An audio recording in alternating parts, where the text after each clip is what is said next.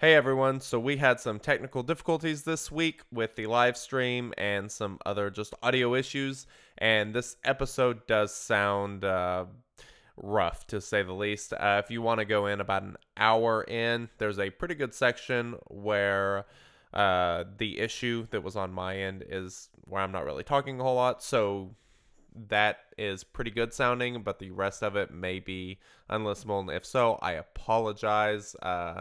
We will be back next week, and the issues will most certainly be cleaned up, but sorry again.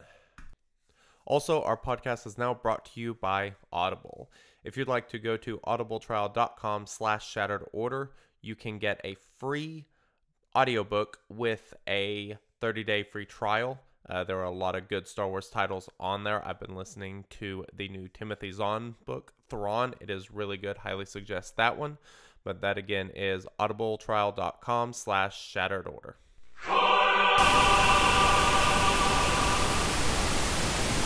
What a piece of junk! This is the Shattered Order Podcast. Go switch off! If you're looking for Star Wars Galaxy of Heroes news, information, and theory crafting, you've found the podcast you're looking for.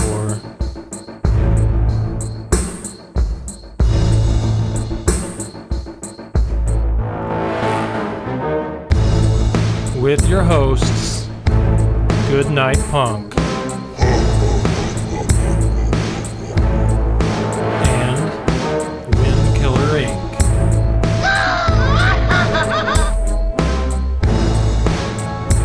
We would be honored if you would join us.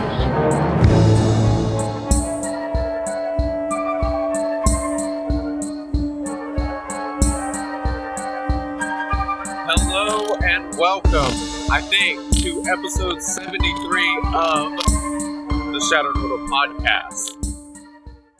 I am your host, Wink, alongside a couple guildies, Giggles, who I'm sure all of you know, and the one known as Zathmir.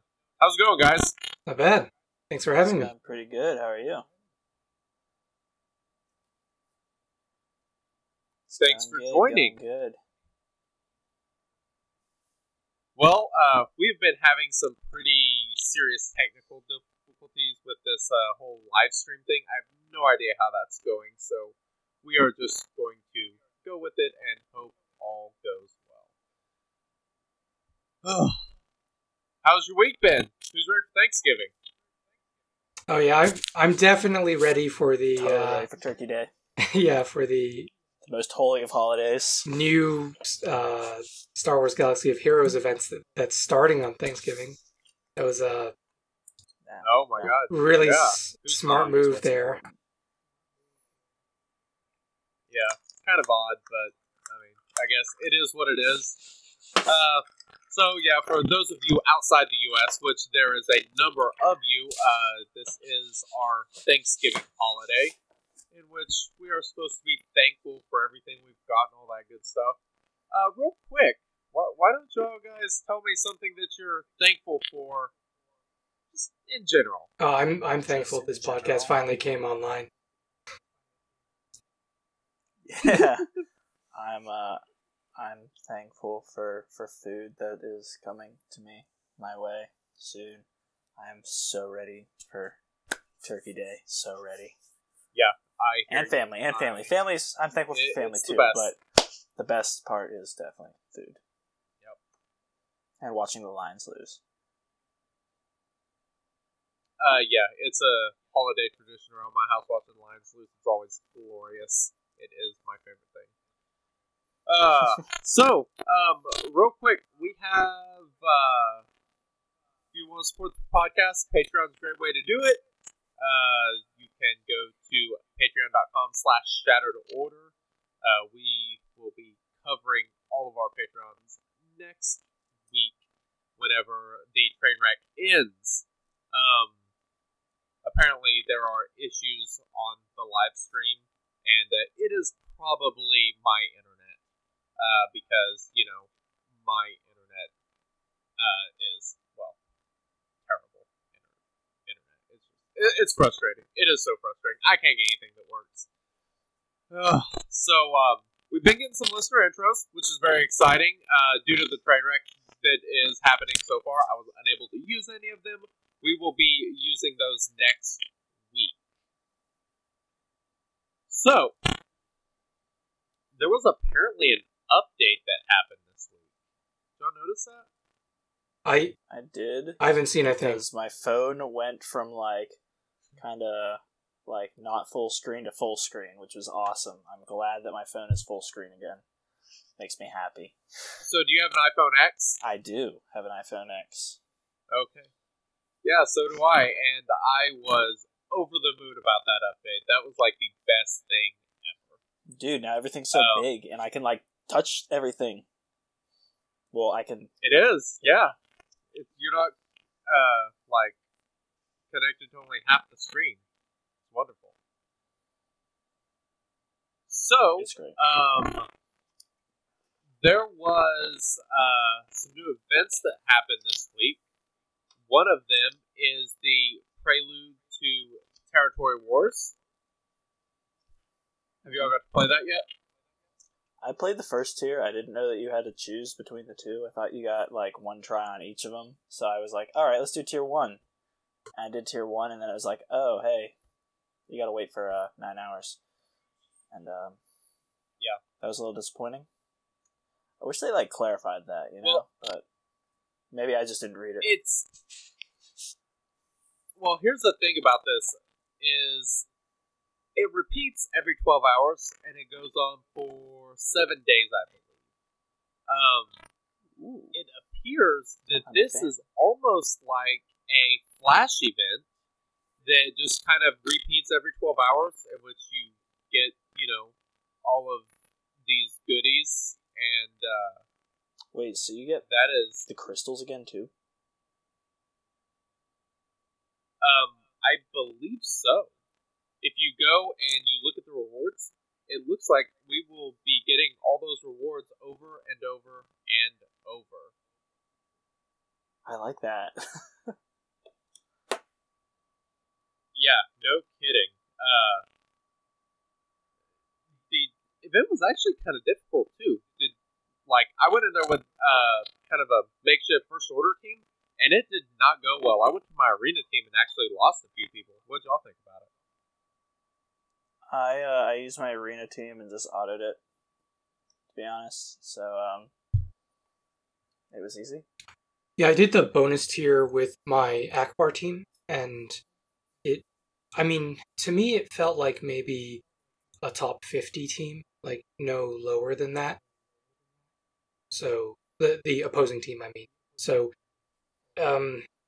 I could see how someone might have problems with it if they don't normally or consistently place in top 20 or top 10 in their arena. But for me, it was harder than I expected, certainly. But I didn't actually find it difficult. Yeah. I was kind of the same way. Pretty cool event. Love the rewards. I thought I was going to grab a screenshot of the rewards so I could go back and look at them, but I apparently forgot. But I have them here. It's great getting some. Do you? Yeah. Tell us what all the rewards were. So for tier 1, we got 40 crystals, 2 Mark III Carbonis, 2 Mark III the holo projectors, 2 stun guns Mark V, and then 2 stun cuffs. 5 5-star training droids, 10 4-star training droids, 5 3-star training droids, 100 guild currency, and 150,000 credits. Tier 2, it's 40 crystals, 3 carbonis, 2 holos, 3 stun guns, 3 cuffs, same amount of training droids, 150 guild currency, and then 150,000 credits. Nice. Yeah, that is a pretty good amount of gear. Maybe not for one single event, but if this is something that is repeating every 12 hours for 7 days, that is 24 attempts that you get. That's not bad. Or, I don't know where I got 24. It'd be 12. But, or 12 to 14, depending on, I can't remember exactly how long it is. But that is a pretty good amount of gear. I'm pretty happy with it. Very, very awesome. I think it's actually really on nice par that with they- most of the gear we get from events. I think it's at least. I mean, you know, you think about doing the Ewok event, you get like 5 of one thing. This you're getting 3 of Yeah, but you don't multiple. get like a So Yeah. I think you're getting more gear actually than a normal event Yep. would. Yeah, just based on the Yeah, number of times sure. you can do this, and then as we mentioned before, because you get crystals, that's a huge draw, right, for this event.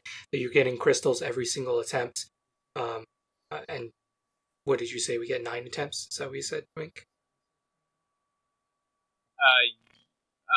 No, I believe you can do it every 12 hours for 7 Oh, days, okay. which is essentially 14 attempts. Right. Yeah, so that's not bad. I mean, especially with the crystals. But if you think about it, most people need this. Like, it's not something that they can really spend according to their discretion. Most people actually need this to gear up their troopers, to gear up their empire, to gear up their bounty hunters. I mean, most people may have Boba, they may have IG-88 if they've played this game for a long time, but who has Zam? I mean, people like me, but who else actually has Zam? Who has I Greedo? have her, Well, I but mean- she's like level 53 gear 1. Right, so she's like phase 1 material, So- right? But like, how are you gonna use her in phase 3 of territory, dark side territory battles, right? So most of this stuff is And going that's to a be whole other deal. sunk into actually preparing for the territory battle. It won't be discretionary spending for like Hermit Yoda or something, Yes. Exactly. I mean, the Dark Side territory battles isn't something we were expecting to come this soon. So the fact that it just kind of randomly popped up at the end of November, I think we were kind of expecting it to be a little bit further along. And with it coming this soon, I mean, there were a lot of people probably not prepared. And bounty hunters, I mean, while it's definitely a Dark Side faction, it wasn't really something that people were expecting would be fully required. Fortunately, some of those are easy to get. Yeah. All right. Let's. So starting on the 22nd is when that Prelude to Territory Wars event, and that basically runs right up until the moment the Territory Wars starts. We have the Dark Side Imperial Retaliation, which is going to be November 23rd. It'll run through the 29th. It will be on Thanksgiving. Yay. The first Territory War starts on November 29th, which is awesome. I cannot wait to actually dig into it. Did you do the beta? No, I didn't. Dan got to it a little bit. I was unable to, which I was really disappointed with, but I got to see some videos. Elon, he had sent me some, and a few others. So I got to see a little bit of it, Okay. but I did not. Yeah, that's right. Could I take a second to couldn't talk remember about Territory Wars as it is in the game right now? So not the Territory War itself, but actually just the prelude to it. Yeah. So, okay, we were talking about this whole thing about locking yourself in, right? You remember this? How once you lock yourself in, your roster is frozen, and anything you do to your inventory does not affect the status of your characters that are entered into the territory war. So there's this question about whether when you click that join button, your characters are frozen. And if you go to the details tab of Territory Wars, it says, any unit progression that occurs after player lock will not be reflected until the next event. So basically what that's saying is once player lock happens, that's when the freezing happens. And so player lock on the screen of Territory War happens currently, as you're listening to this, in 6 days, 14 hours. So clicking that join button will not freeze your characters. You can freely move mods around and gear them up and stuff like that, and that will be reflected in the upcoming Territory War. I just wanted to clarify that because that was a point of discussion within LSO, and we were kind of wondering about that. So I thought maybe other people are wondering about that too. Wait, so you're saying I'm not going to be able to move my mods once it's locked? Once it's locked, and that lock happens in 6 days, 14 hours. Well, I'm sorry. You can move your mods, but when you move your mods, they won't affect the characters that are in Territory War. So let's say you're switching characters between Arena, and you want to move mods around. That will happen normally. Everything will function as expected. But for Territory War, it will be the state that your characters were in at that lock. So it just takes like a snapshot of your current state, and then you're stuck with that for the remainder of the war.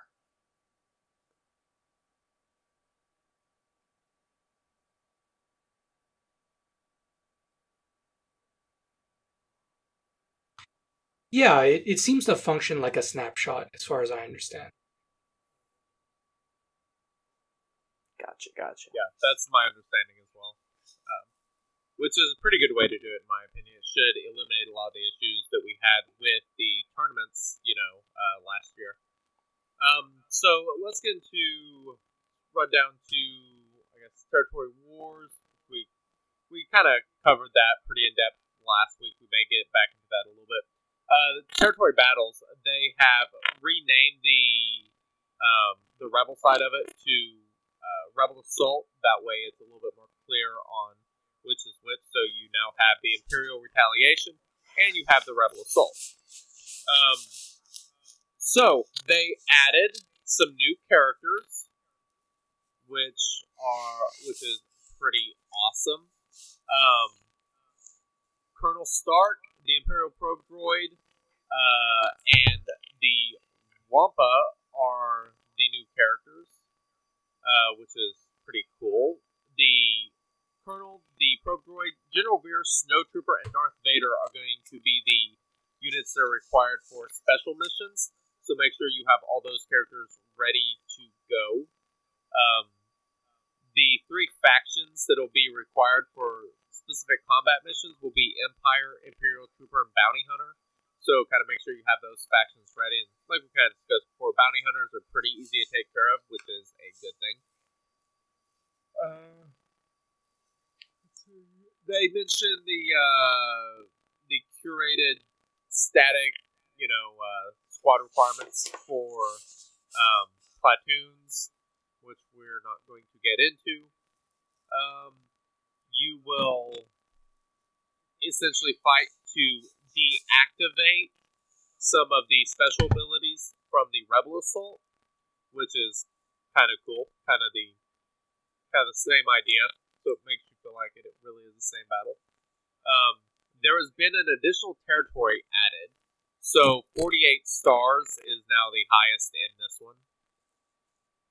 And they've dropped combat mission encounters from 6 waves to 4 waves, which I thought was really interesting. Anything else in there kind of jump out at you guys? Yeah, I'm actually kind of concerned about the drop in the waves, because I mean my at least as far as Rebels go, my Rogue One team is pretty bad, to put that plainly, and my Phoenix Squad is okay. I'm able to get 6 stars on their node most of the time, as long as RNG doesn't just not go in my favor. I seriously wonder how they're going to kind of tune it to kind of compensate for the lack of those final 2 nodes. If the first nodes are going to be harder, if the last node's going to be harder, I don't know. I'm kind of hesitant before I'm like, yay! I don't have to do as much. I'm just kind of like, oh wait, how's this going to affect my performance so far? You know what I mean? Well, one thing I do think about this is I think part of the reason why they did this is there's really not very many dark side healers. I mean, most of the healers are light side. I mean, so light side is going to be a lot more well equipped to go through 6 waves than dark side teams in general. I kind of think that probably had something to do with it. But. That's true. So there are a couple things that I noticed about the concept of squishing the encounter length. So, Zath talked about this a little bit already, but the difficulty progression currently through 1 through 6, it starts ramping up at 3. Like wave 1 and wave 2 are really just to feed your turn meter bars, right? And then once you get to 3, that's when they actually have like a decent amount of protection, and you have to hit them more than once to kill them. So the reduction in the number of waves will theoretically hurt teams that like to prime their turn meter. So examples of these teams might be Resistance. Resistance really only needs 1 wave to prime their turn meter. Troopers might have problems because Empire is on the slow side, especially the old Empire, and a lot of the troopers are old Empire, and so they are naturally slow. So in order to get them snowballing, ideally you would want more priming of your turn meter. And then the issue of where does the difficulty end? So Zather brought this up as well. Is it going to end up being harder than wave 6 of the current or the previous territory battle, or is it going to be approximately the same? Where is it going to lie? We don't know, right? There are a couple good things that I like about this, though. So one, it's shorter. So there are fewer encounters. Regardless, you're going to spend less time in battle. So for the people who don't like being attached to their phones all the time, this is great. For the people who are encountering bugs while doing their combat missions, because you're spending less time in the combat mission, theoretically, your exposure time to the bug where all of your abilities disappear is going to be less. So theoretically, you should get this bug less. So that is also good. Fortunately, they've made some changes to a lot of that stuff, which we'll get to Yeah. here in a minute. And then the last thing about protection, or rather healing, the dark side healers, especially with the teams that we're looking at now as being required, so not including Night Sister, really healing comes from protection regen. So when you look at people like Garsax and Thrawn, these are your healers. They're the ones who give you protection back. There is no actual traditional healer. It's more like healing through doing damage. So the dark side healers are actually like Wedge lead, right? So when you look at it that way, it does seem less sustainable because you don't have a Barriss on your team, you don't have a Luminara on your team, but the tactic that you want your team to do is you want your team to be extremely offensive. You want it to steamroll, you want it to snowball, and that's how you're going to heal your team. If you get into any of these endless loops that we've discovered with the Snowtrooper commanders or the Snowtrooper, the elite commanders, and then the elite regular Snowtrooper, if you get into any of those endless loops, then you're going to die just as quickly as Rogue One does.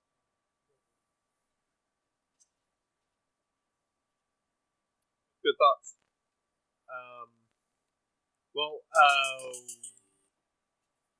We will get back into territory battles here shortly, but real quick, touch on the new characters. The Wampa is from the Guild Event Store, so he can be purchased just like Hermit Yoda, which I thought was kind of odd and interesting. The Imperial Probe Droid is going to be in a special mission, and also from packs and bundles, of course. And then Colonel Stark will be from the Guild Store. I've already bought a couple shards for that guy, working on getting him ready. We'll talk about that new shard store here shortly. Double drops, obviously Friday and Saturday, November 24th and 25th. If you're listening to this, well, you're probably, I guess, a little late, but as far as saving your double drops, doing your refreshes and storing up as many as possible to take advantage of those double drops is always a good idea. They are running the 25% crystal promotion, which they usually do during these type of events. They have added some shards, or added some characters back into being farmable. Smuggler Chewie and Smuggler Han in Cantina 8F and 8G, and Mother Talzin went to Chromiums. What are you guys doing about Chewbacca and Han? Because those are obviously two of the characters that everyone is thinking will be required for Jedi or whatever version of Rey it will be. and nobody wants to miss out on that. So, what are you guys doing?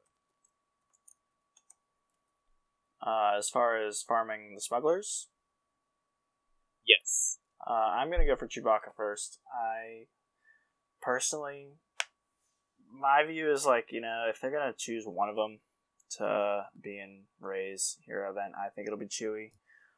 Just because, at the end of the movie, 1, Chewie's still alive. 2, Chewie's now like Rey's co-pilot and kind of like Rey's partner in crime per se. That's the main reasons I have behind farming Chewie, but I mean, I was discussing this with Giggles earlier, why, it could be Han. If they decide to kind of mirror Commander Luke Skywalker's event, and you have a thing where you have to hold off, like how Old Ben had to hold off Darth Vader, you have Han hold off Kylo, you have to last 5 turns, before you get stabbed and thrown into the pit. I don't know. I'm going to personally go after Chewie first. That's just me. I might regret that decision. But who knows? Zath, I can't believe you spoiled the movie for me. You spoiled episode 7. Spoiler alert. Yeah. Spoiler tag. Yeah. No, I was going to go after Han. And the reason I'm going after Han is I use Han more. I mean, that's just it. Like, you can't really build a fully functional team of Chewies, but we are one character away from building a fully functional team of Hans. So that's why I'm going after Han. That's a good point. Very important, yeah. So I'd like to talk about farming these guys real quick, because this is something that we've discussed about 1,000 times in Discord this week. So you're trying to optimally farm these guys as quick as you can be as efficient as possible. Yes. Essentially, you want to be using all of your 100 refreshes. That's obviously the fastest way to get these guys farmed. However, this is assuming a 33.3% drop rate on the Cantina nodes, which is what most of the data says it probably is. That equates out to, I believe, 80 crystals for every shard that you would get. So if you do a 200 crystal refresh, in those attempts that you can do, you would essentially get, 2.5 shards, and that goes to 80 crystals per shard. If you look in the store, in the shipments, that is the price to buy them outright there. There's no variance, there's no RNG that could screw you, but also no RNG that could help you.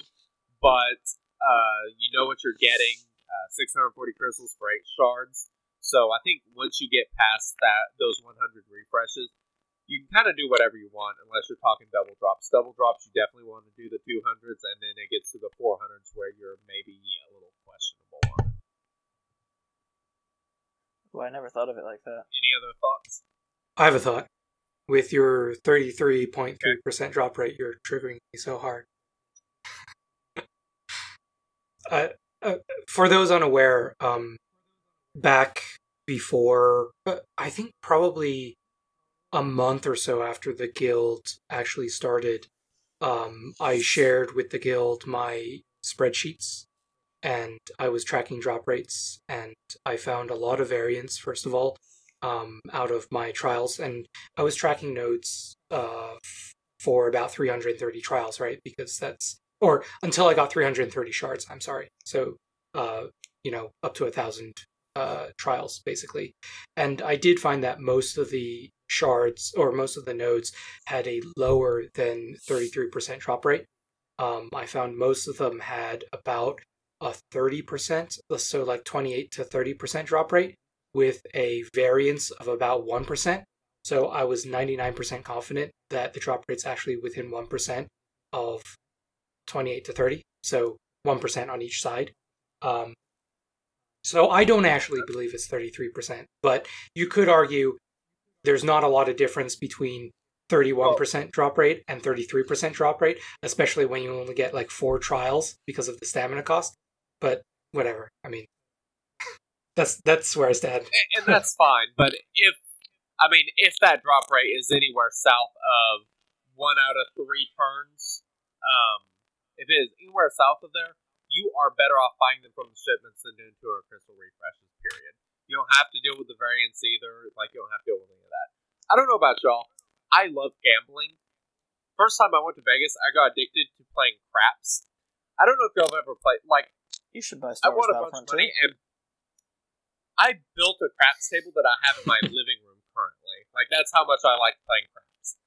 Now, if you've ever played, it doesn't matter what the odds are. You know 7's the most likely number to come up. You could see a 3 come up 6 times in a row, and you're just going to be like, well, son of a bitch, who'd have thunk it? I mean, it's numbers are so random that I don't think a lot of people understand how random they can really be. And I know people are superstitious about a lot of these things, but I really don't think that there's anything more to the way drop rates go other than the simple drop rate of whatever it is. We don't know the number, but I mean, that variance can be a total bitch and make it feel like you are just treading water, which is one of the nice things about buying stuff from the shipments. You know what you're getting. Right, and I do want to point out that for people who are either current whales or ex-whales,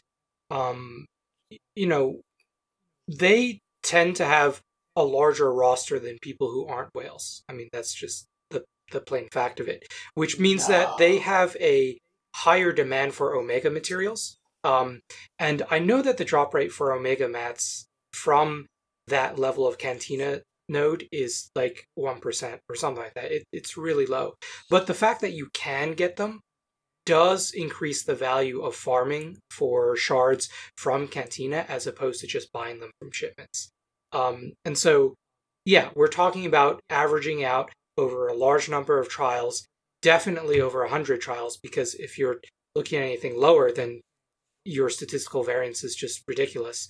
But, even at 100, it's yes, just a sample of 100. Yeah, there's a lot of variance for sure. A tiny sample. Yeah, I pretty much threw out any sort of trial where I had less than 600, or any data where I had less than 600 trials, because I didn't really think that was reliable, basically. But yeah, I think if you're talking about whether you should refresh for 200 crystals versus buying from the shipment, from shipments, then that is a difficult question. It depends on how much you value the potential of getting Omega mats, and how much you value the non-variance of getting 8 or getting 4 shards guaranteed. If you're talking about buying refreshes for 100 crystals, I definitely think you should do it regardless if you can afford it with your crystal reserve. And I also believe that, if you're getting close, you should probably buy from shipments. You should figure out what your expected return is from farming and buy from shipments, especially because there are 2 characters. Remember, you have to get 2 characters. So you might end up, when you're within like 10 shards of getting that 7-star or whatever, you might switch over to the other character and you might start buying the character from shipments to complete them. Yeah, for sure. Something else I was going to mention is I did the math. It takes approximately 30 days, I believe, if I recall correctly, 30 days to get both of them to 7-star if you are doing... Oh my god. I can't remember if that was doing 3 or 5 refreshes a day. Sounds like 5. I think it was 3. I think 3 is like Maybe 45 days. I don't... Is it? Okay, yeah. I think that might be right then. Either way, yeah, it is going to be a bit of a brutal farm. So, the other thing to think about with those refreshes is if you need Cantina currency. If you need Cantina currency, that extra currency might be worth, not buying them from shipments and just simply farming. On to the next thing, packs and bundles. There were a lot of packs and bundles that were released out. There were a few bundles that people have kind of been waiting for that people seem pretty excited about. Do y'all have any opinions on any of the bundles or anything? I haven't. I'm upset that Krennic one came out now. I could use that like 2 months ago. Yes. I would have bought that like 2 months ago. I finished him around then. And then I saw this and I was like, are you kidding me? Because He was a painful farm. Yeah, He was painful. the Krennic one's not bad. It's 50 shards for $15, which is a pretty good deal. Mhm. You can get $10 for Colonel Stark. You get 40 shards. The Veer Snowtrooper one, you get 55 of each, and that's 65. But you get a bunch of gear. You get some fully crafted stuff with some Omegas. So the TIE Reaper and Crew pack. If you like ships at all and you don't have Death Trooper and Shore Trooper up, that is probably not a bad deal. But I think if you have either of those at 7 stars, it might not be worth it. Don't get me started there. That's really about I it. finished Shore Trooper 2 days before TIE Reaper came out. 2 days. So I have a lot of And then I had to start farming that node again. I have a lot of thoughts about these packs, and I mean, I would like to make a shout out here and point you guys over to Warrior's YouTube channel. So Warrior does analyses on whether he thinks packs are good or not, and I think he does a pretty good job of stating what his bias is for making that determination. So I would definitely recommend that you check it out if you're wondering about the packs. But as far as my personal thoughts, I think that the Shore Trooper, Death Trooper, and TIE Reaper pack is dangerous. So basically, I feel that what they've done is they've gamified the packs. So beyond the fact that you have a regular pack, you now have a gamified pack where the more that you pull on it, the more that you're rewarded. But if you look at the rewards, the minimum goes up a tiny amount. And, you know, I have both of those characters maxed, so I wouldn't buy it. I don't have Reaper maxed, but I mean, even if I didn't have those characters maxed, I think it would be a tough sell. So personally, I don't like that one. As far as the Veers pack, the combination pack, I'm sorry, that's Veers and Snowtrooper, right? No-go for me. The $65 pack, if you actually do the calculation, I believe that it is a great value for money pack. However, it has a huge sticker price. So again, if your budget allows for it, then it's great. But if your budget doesn't, then stay away from it. The Stark pack is great. However, keep in mind that with Stark, you need, I think it's 80 shards to unlock, and the pack gives you 40. So if you're used to buying a pack and unlocking immediately, this will not allow you to do it. So keep that in mind. And then the last pack that I think is worthwhile is, again, if you're a whale and you need Omega, the Omega Ability Mats pack is actually pretty great. But that is a crystal pack, not a dollar pack. Not a real money pack. Can I make a note here? Yeah. In addition to that Colonel Stark, I mean, you also have that Imperial Probe Droid one, since they're both kind of new characters, but it's same thing, same deal. You're getting 40 for him. Suicide Droid is a 80 shard unlock. I haven't looked too much into them. I was really disappointed whenever they announced these new characters. I'm just kind of like, I'll get them when I need them. But I just wanted to throw that one in there. You're making that note about Stark. It's pretty much the same deal for Imperial Probe Droid. Yeah, about that ability mat pack that you were talking about, it's 9 to 25 Omegas, and it's 1,700 crystals. That's less than 200 crystals per Omega. I know a lot of people used to pay that or do pay that during refreshes for Omega battles, so I mean, if you're one of those people, that is probably not a bad deal. Let's move on to Guild Officer Tools. This will be the first territory battle in which we actually have those, and I was kind of looking in Territory Wars, clicking on territories, officer in our guild, and I was able to actually look and sort through the commands and stuff. Mm-hmm. Oh my god, it looks so amazing. Dude, I'm excited. I am ecstatic. It'll make our witch hunts much easier. Oh, that's... I'm kidding. That is not... I'm kidding. I mean... But, for real though, it'll make it so much easier on us. I mean, that's one of my biggest gripes about territory battles is just maybe not how hard it is to coordinate stuff. This will make my life, and yours, and well, all of ours, just incredibly easier. Can I make a... So, Territory War, whenever go ahead. I was just gonna make an awkward admission. So, I don't even play this game anymore, really. So I don't actually know what you're talking about. Like, I know that they introduced tools. I don't know where they are, and I don't know what they're supposed to be.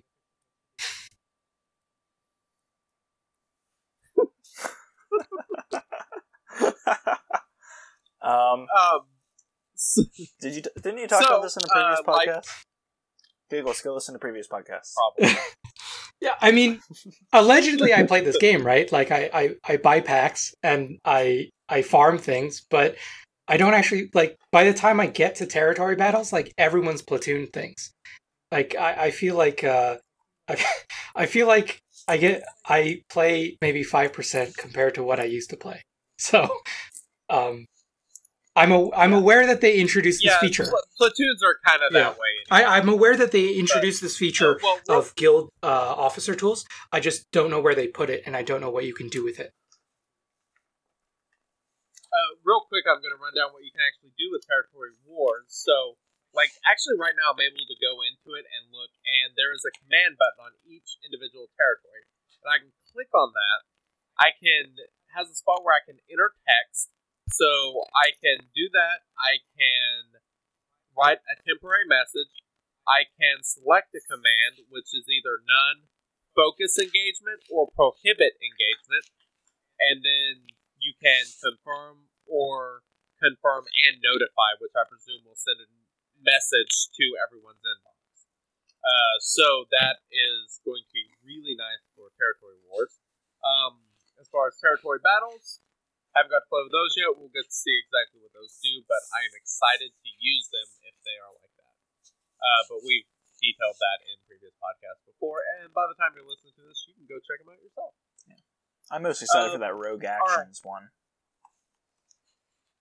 See who doesn't listen. Tisk, tisk. Yeah. Shame. Bell of shame.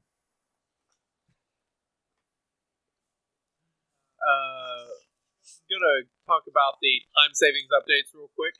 They basically changed the challenge timers. Changed it from 10 minutes to 2 for level 85, which is nice. They finally made Galactic War a lot easier from everything I've heard and what they have said, which is great. Have you not done it yet? And I have not. Oh, it is. It is it's relaxing now. You know, it's not stressful. Is it? You don't need resistance anymore. I was able to auto it with my. God, I wasted that Zeta. I was able to auto it with my arena team in like 5 minutes, and for the most part, I just put it on auto, basic only, and I didn't run into a Gear 12 tune until the 12th node. So my 12th node isn't broken anymore, but now the whole thing's broken, which is pretty nice. I mean, my arena team, it's a Luke lead with Han, Thrawn, R2, and General Kenobi. It's very cookie cutter, but I was able to literally just put it on auto. It took me 5 minutes. It's very nice.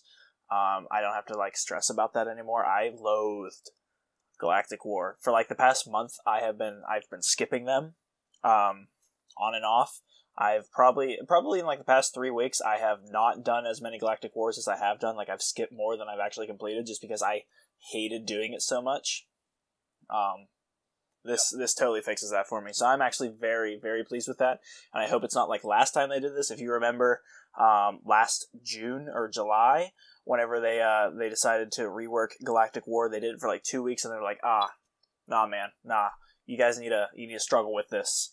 I really hope they don't do that again. Yep. But I'm really liking it so far. I think it'll stay like this. I mean, given that we have territory wars and territory battles, you have something going on every day. This is just another way to make it easier. Kind of the same thing with what Commander Luke did in general. I'm assuming that those 20 Zetas that we received in our inbox today were our refunds for our Finn Zeta, since we don't need that anymore. Maybe. That's incorrect. That's a refund for our Clone Wars Chewbacca Zeta. You guys did that too, right? Not just me? Alright. I'm taking it as a refund for my Vader Zeta from that nerf back in like January or whatever it was. Yeah, I know. When I was really disappointed then. That might actually be useful now, though. True. We'll get to Team Comps in a second. So the other thing was daily challenges. They changed that a little bit with you don't have to upgrade a mod and a few other things. All right.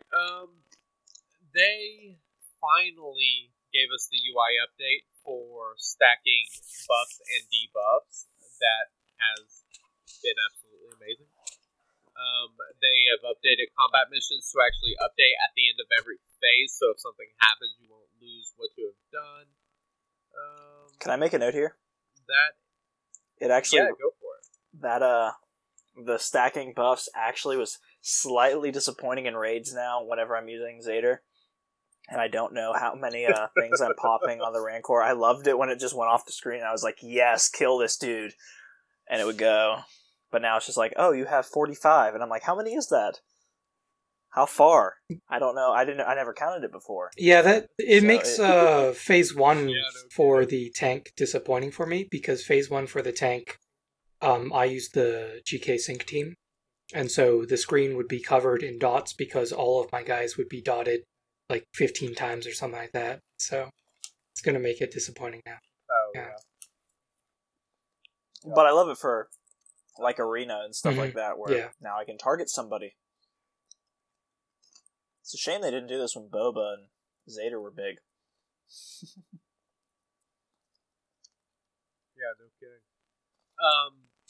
So they fixed some things with like Boba Fett, Cad Bane. There were some general updates, mostly, well, not mostly, but there were several dark side characters that they updated, which was unsurprising. They also said they fixed a back-end performance issue caused by Qui-Gon's leader ability, whatever that means.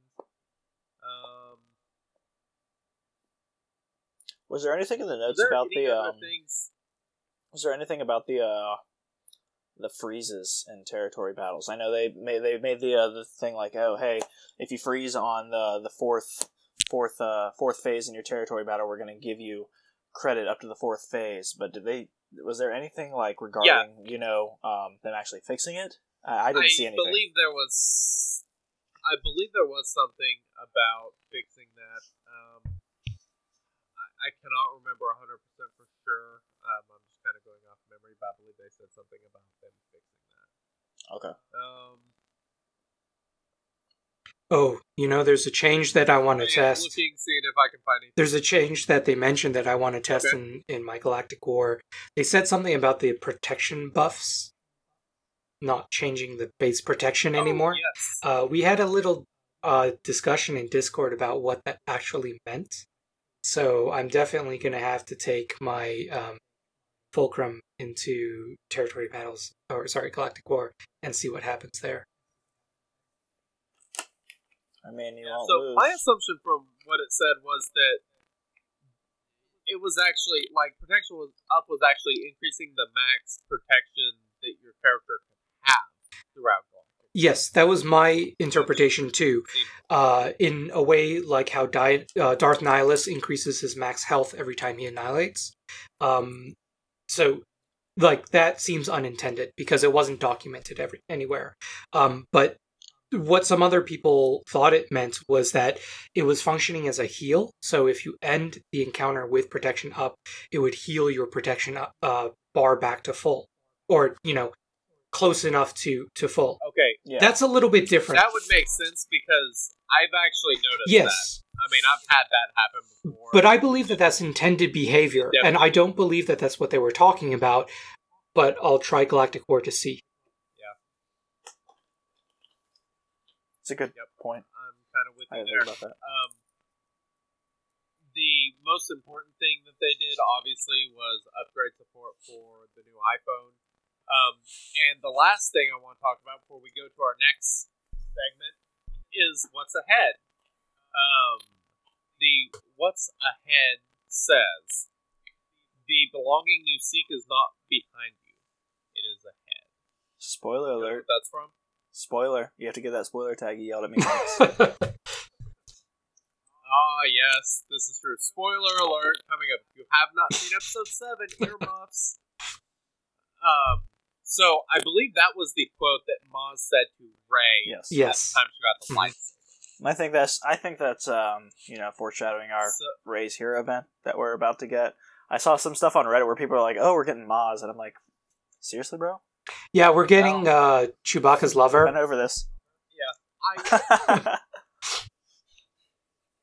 Where's my Wookiee? Yeah, that's the unique ability. Where's my Wookiee?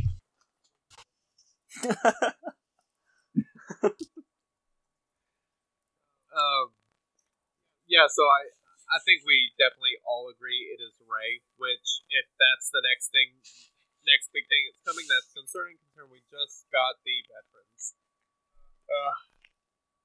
Disappointing, but we will see what happens. It's also disappointing to me because generally I like dark side characters a little bit more, and we have we have one character that came out that broke the meta, which is Commander Luke Skywalker, and then we're going to potentially have another character that breaks the meta, which is Lightsaber Rey, or whatever you want to call her. So, Darkseid is hurting from the perspective of not having as many characters as Lightside, not having as many synergies, and now only having one meta-breaking character on their side as opposed to two on Lightside. So, I'm not too thrilled. I have a prediction. Can I make an interjection here? Yes. I have a question. Have they announced BB-8 coming back yet? Have they given us a date for that? Because Not if you remember, before Commander Luke Skywalker came back, R2 came back. And, I mean, it's pretty much a given that BB-8 is going to be needed to get Rey. So if they've announced when BB-8 is coming back, that might give us a bit of a timeline as to when we can expect to see Rey's event. I hadn't really... I mean, that just kind of came to me. But if they haven't announced that yet, I mean, I kind of think that might be a good thing, because maybe it's a little farther off. Or they could just be like, oh, hey, it's the first week of December, we haven't announced our December events yet. But I think that... it's definitely not one of those things that are going to push too far past the start of the movie. Yes. So. Yeah. I think BB-8 will be a good indicator of when, Rey's coming back. So, or not coming back, when she's coming. So whenever they give us our December, hey, here's what's coming this month. I think whenever we see BB-8, I would expect, Rey to be the following week. That might give us, a clear indicator of when we need these smugglers by. Smugglers, when we need all these people, and actually give people a heads up on, hey, you need to get BB-8 now, sooner rather than later. Yep, that wouldn't surprise me, and hopefully that's what they do. We will see. I have a quick prediction. I kind of think that we're going to see the other side of the coin of this hero's journey thing for, like, a Snoke, or... I think it will be Snoke. I think we're going to see something like that soon. There are no freakishly powerful dark side characters. I think we're going to get something along the lines of, like, how we got BB-8, but with Resistance, using Resistance to unlock. I don't know if it'd be Snoke, really. I think I would be able to make a better prediction on that once I see, Episode 8 and see Snoke's involvement, but so far, only seeing, The Force Awakens and how he just sits in a chair, I can't imagine him being a game-breaking character. Unkar Plunt's journey, heroic journey. Yes, that is what we need. Unkar Plunt's heroic journey. That's possible. That's my ship. Yeah. What else would his abilities be? You get half a portion. Yes. And he has to be his avatar. He has to be in a booth. Mm-hmm. That's my one requirement. Yeah, synergy versus scavengers and droids. Well, he would clearly be required for Rey's journey too, It's though, true. right? Yeah. Yes. They're releasing him the day Rey's journey comes out. You have to farm to 7 stars. Well, no, because they released Wampa after releasing Commander Luke Skywalker, right? Oh. Yeah. Which, by the way, now that I think about it, CG kind of promised on Reddit maybe about 9 months ago that if they released Wampa, he would have an ability called Disarm, and he does not. So they broke their promise. I do remember that. I don't remember that. They failed. I'm just really disappointed about the whole Wampa thing in general. Yeah, it was on Reddit. You already saw my I'm actually kind of excited my about rant it, in but- Discord. How are you excited about it? Yeah. Come on. Out of every Darkseid character they could pick, they picked a How are you freaking not Wampa. excited It's a about it? monster. It's not a I Darkseid don't character. like It the is just a Darkseid. monster. Okay, well now I'm just thinking like, okay, I need a Reek, I need a Nexu, I Isn't need the an Gamorrean Acklay. guard a freaking pig? Yeah, but he's sentient. Like he can think and do his own thing. He's not just acting off pure instinct, which is what it appears that Wampas do. I want Space Asteroid Worm You for know my what? ship They team. they need a Wampa story, like to make you feel emotion for the Wampa. I mean, Luke went and invaded his home. Like, come on. So come we're on. getting really far away I from expect Galaxy of Zillo Heroes. Beast. I want a monster leader ability. I want a monster class Yes. now. That's what we need with Reeks, Nexus, Acklays. We're getting far away from Galaxy of Heroes, but Wink, have you heard of a book that's called something to the effect of like the Forgotten Stories of A New Hope? So basically, like they go through the side characters in A New Hope, and they talk about their stories. So they have stories about like the Jawas and stuff, and then they have stories about Porkins? the two Porkins? no, the Death Star, or sorry, the Star Destroyer gunners that see the escape pod when R2 and C-3PO escape onto Tatooine. What's I forgot what the name. It's something like the Forgotten Stories of Star Wars. I'm sure one of our listeners will correct me because I'm way off. But They don't have they don't have Porkins, then it can't be a good book. well, I haven't gotten that far in the book, so I don't know if it has Porkins or not. Oh. Yeah. Okay, you haven't finished it yet. Right, but this is exactly what you're talking about, Wink. Well- just for just for Empire Strikes Back, right? exactly? Yeah. So, real quick, before we get into Darkside Territory battles, I'm actually glad you brought up books because Audible is now a sponsor of our podcast, and you can actually go to audibletrial.com/shattered order and get a free audiobook with a free 30-day trial.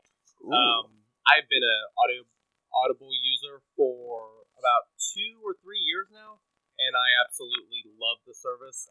I'm sure many podcast listeners, you obviously like the audio medium, so Audible is a great way to consume books. I'm a huge fan. I've actually been listening to the Timothy Zahn book, Thrawn. It's the one that came out earlier this year. It is really good. I'm about halfway through it. I've been kind of consumed by that. That's past the new couple canon days. one, right? Yes. Pretty Yep. awesome. Okay. Yes. Zaph, you can get an Audible of the Highly Battlefront recommend it. book, and you can listen to it while playing Battlefront. Perfect. Yeah, no. Yeah, so there's 2 suggestions, and you can actually I'll listen to it, but you not get while either playing. one of those. Well, I'm not sure about the Battlefront book for sure, but I know the Thrawn book is for sure on Audible. Just go to audibletrial.com/shattered order. What about the Game of Thrones books? I All listen right, to those. Dark Side Territory battles. Yes. We're going to talk about some territory battles. Yes. And how unprepared I am for it? Yes. Let's go. Yeah, you're not the only one. I am a huge light side guy. I will be honest though, this Thrawn book that I've been listening to kind of makes me a big fan of Thrawn. He's kind of a badass, so Wait, you won before? I'm actually a little anxious to start using. What's wrong with you? Come on, Wink. Well, We've known Thrawn is I awesome. didn't know anything about the guy. If you don't know watched anything Rebels? about him, he's I mean, just he's a great. Have the you game, read him but- before? Yeah, but he's blue. he's just a blue alien. You don't know anything about him. If you don't know anything about him, he's just a blue alien, right? It doesn't make any sense. But he's a Grand Exactly. Admiral. He's like #1 in the Navy. He's above Tarkin. You have to But- know he's pretty cool. Like if he's Once you start that high up. hearing about him, he's awesome. He's a really great character. Anyway, all right. So Dark Side Territory battles. As we kind of discussed before, in the general notes, the the factions, Empire, Imperial Trooper, and Bounty Hunter factions will be very important to this. And I think the big thing's going to be kind of trying to find dark side characters that you can kind of team up together and really make some good synergy teams. Because I feel like so much of the theory crafting we do on this podcast is either maybe focused a little bit more on light side or definitely has light side characters built into it. So, why don't you guys tell me what you think? Do you want to go first, Seth? Seth? Terrible. Because I got like a Sure, whole I can list. go. So Okay, so you want what? Like what I think I'm going to use in Darkside Territory battles? Because I'll tell you. What are a couple of team comps that you think are going to be really effective? That maybe. Well, obviously, I think Imperial Troopers are going to be very strong. I don't have an Imperial Trooper team, but I've seen videos of them and how they can just kind of wreck face. One like kind of outlier team that we were talking about earlier before the podcast is I think droids will be good. I mean, you're obviously going to probably want to save IG-88 for your Bounty Hunter squad because there's like 6 Bounty Hunters total, and he's one of the better ones. But, I mean, if you do like an HK-47 lead with IG-86, Grievous, he's actually can hit pretty hard. B2 and what's the staff dude, IG-100. I think that would be a decent team, especially because... I'm actually really glad you bring up B2, because if this is anything like the light side version of Territory Battles, I mean, those guys get a lot of buffs, and that is one thing that B2 does very well. Oh, yeah. Yeah. I also think Empire teams without, like, Imperial Troopers are going to be really good, which is, TIE Fighter Pilot, he does that same thing as B2. Not necessarily dispelling buffs, but applying buff immunity on, like, his first turn. I think that'll be really helpful, especially if we have someone who kind of mimics what the commanders do. How they give, all the buffs and the taunts whenever they fall into full health. If you're able to get an AoE buff immunity off pretty quickly, I think that will help a lot. I'm looking forward to them releasing 2 Tuskens so I can have a full Tusken synergy team. I'm kidding. Night Sisters, I think, will actually be really good. My Night Sisters are super undergeared, but I've used them in my Galactic War, and they just kind of wreck face. Granted, I'll only be able to use them for like the first 3 phases, but they're good. Yeah, and that's they the can, problem with them. and they can hold up. They hold up really, really well, even at like low gears. So if you need someone for those phases, I'd say you could use your Night Sisters. You don't even have to gear them a ton to use them. Unfortunately, if you didn't pay for Mother Talzin or Ghost or Zombie, you're kind of out of luck for the last 3 phases. 3 phases? I don't know. For the last few phases.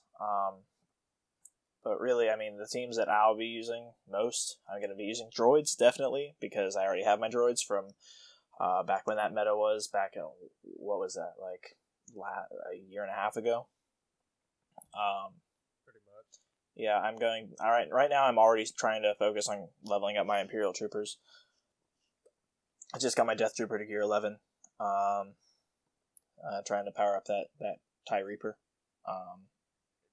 Death Trooper is another one that I think is going to be an insanely good character. He's already awesome. Just his I'm a real fan of like the trooper classes, especially looking in like some of the Star Wars lore. Death Troopers are pretty cool, in my opinion. If not just because of how awesome and badass they look. Yep. I like Death Trooper, and I was really disappointed when Rogue One came out and they weren't like introduced with the movie, and I was like, CG, what's going on? I don't know if you remember that in Discord, how I was constantly complaining that there was no Death Troopers. And then I was really upset whenever they were $1,200 or whatever it was whenever they first introduced them. But yeah, Death Trooper's awesome. Yeah. So Wink, Awesome. do you want to hear about my? Yeah, he's been one of my favorites for a very long time. Do you want to hear about my teams now? All right, let the show off do his thing. All right. So I assume we're not actually streaming video, right? So I I don't need to share my screen.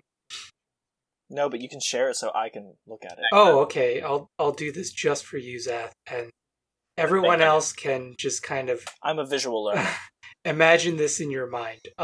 So what I did was basically I took the 3 factions that were mentioned, which are Trooper, Empire, and Bounty Hunter, and I made some potential teams out of them.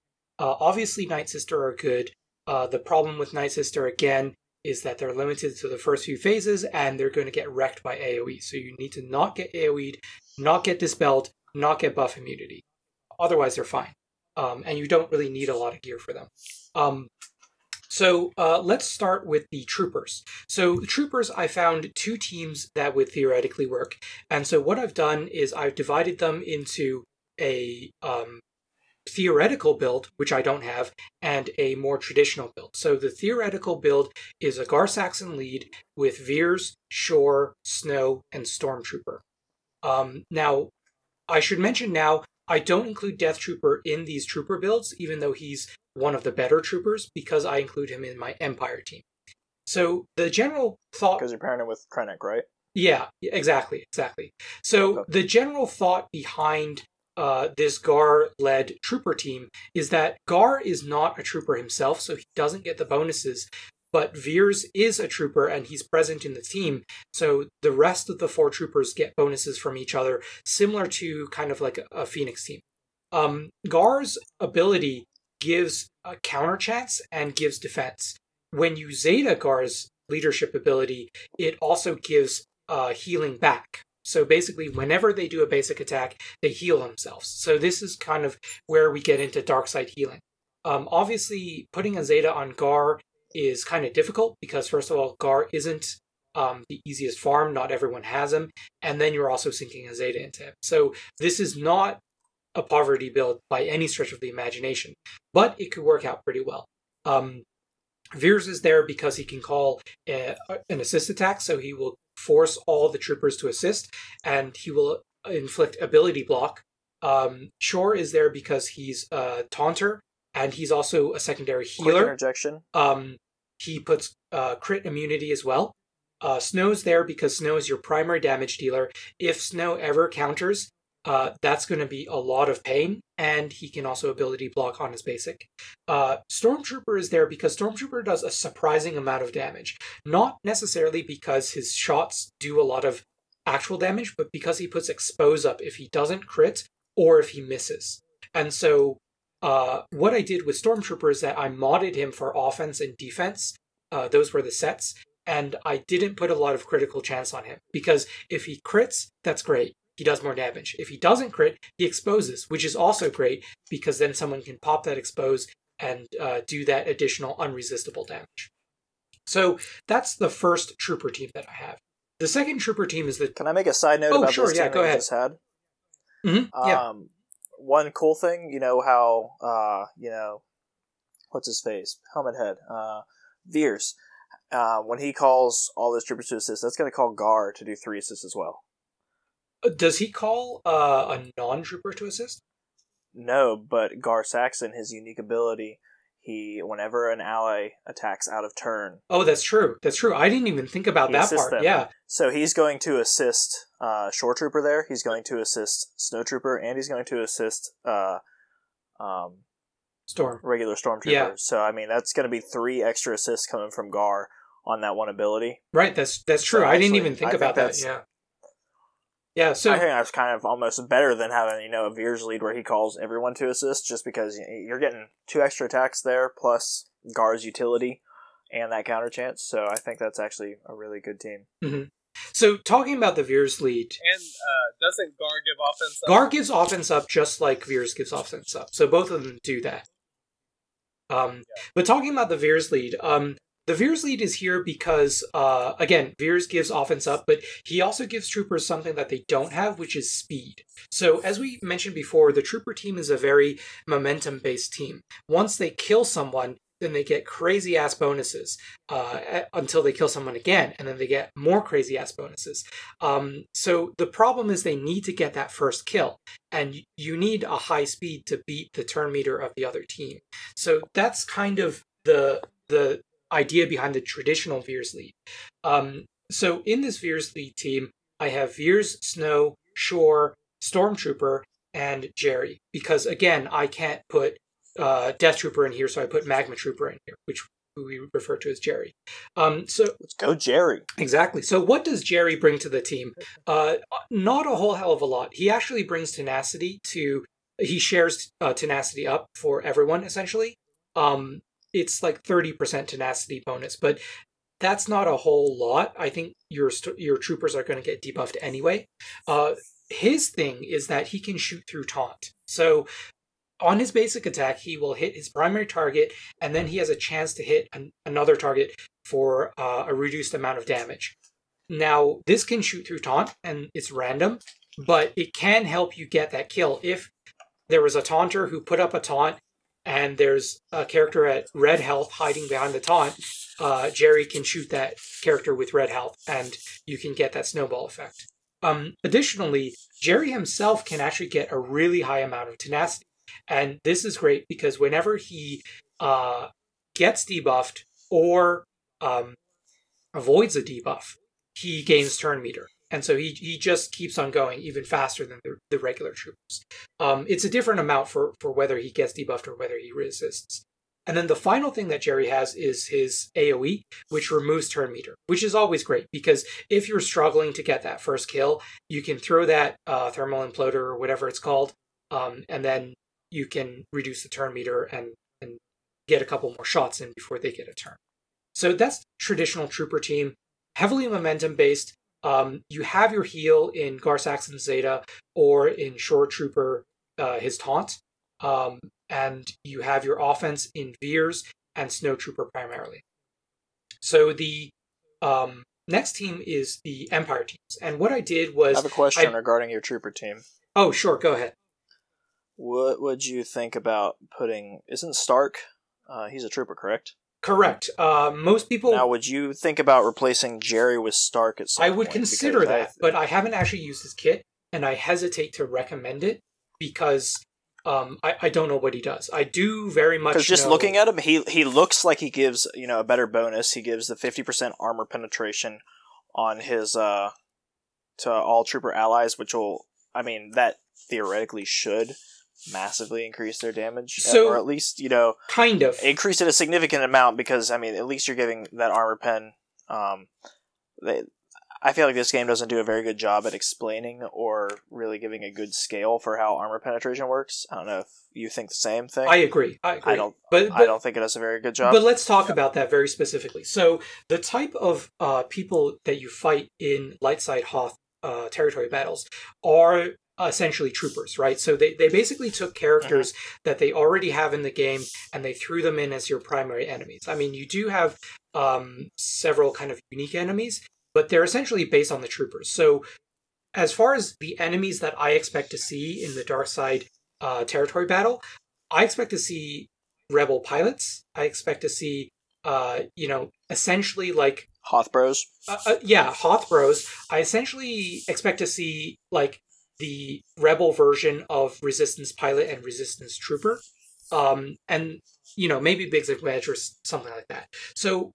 we're not talking about characters that have a lot of armor. I think Hoth Rebel Soldier is the only one who has a high amount of armor. So armor pen doesn't really help you that much. Like, not as much as you think it might.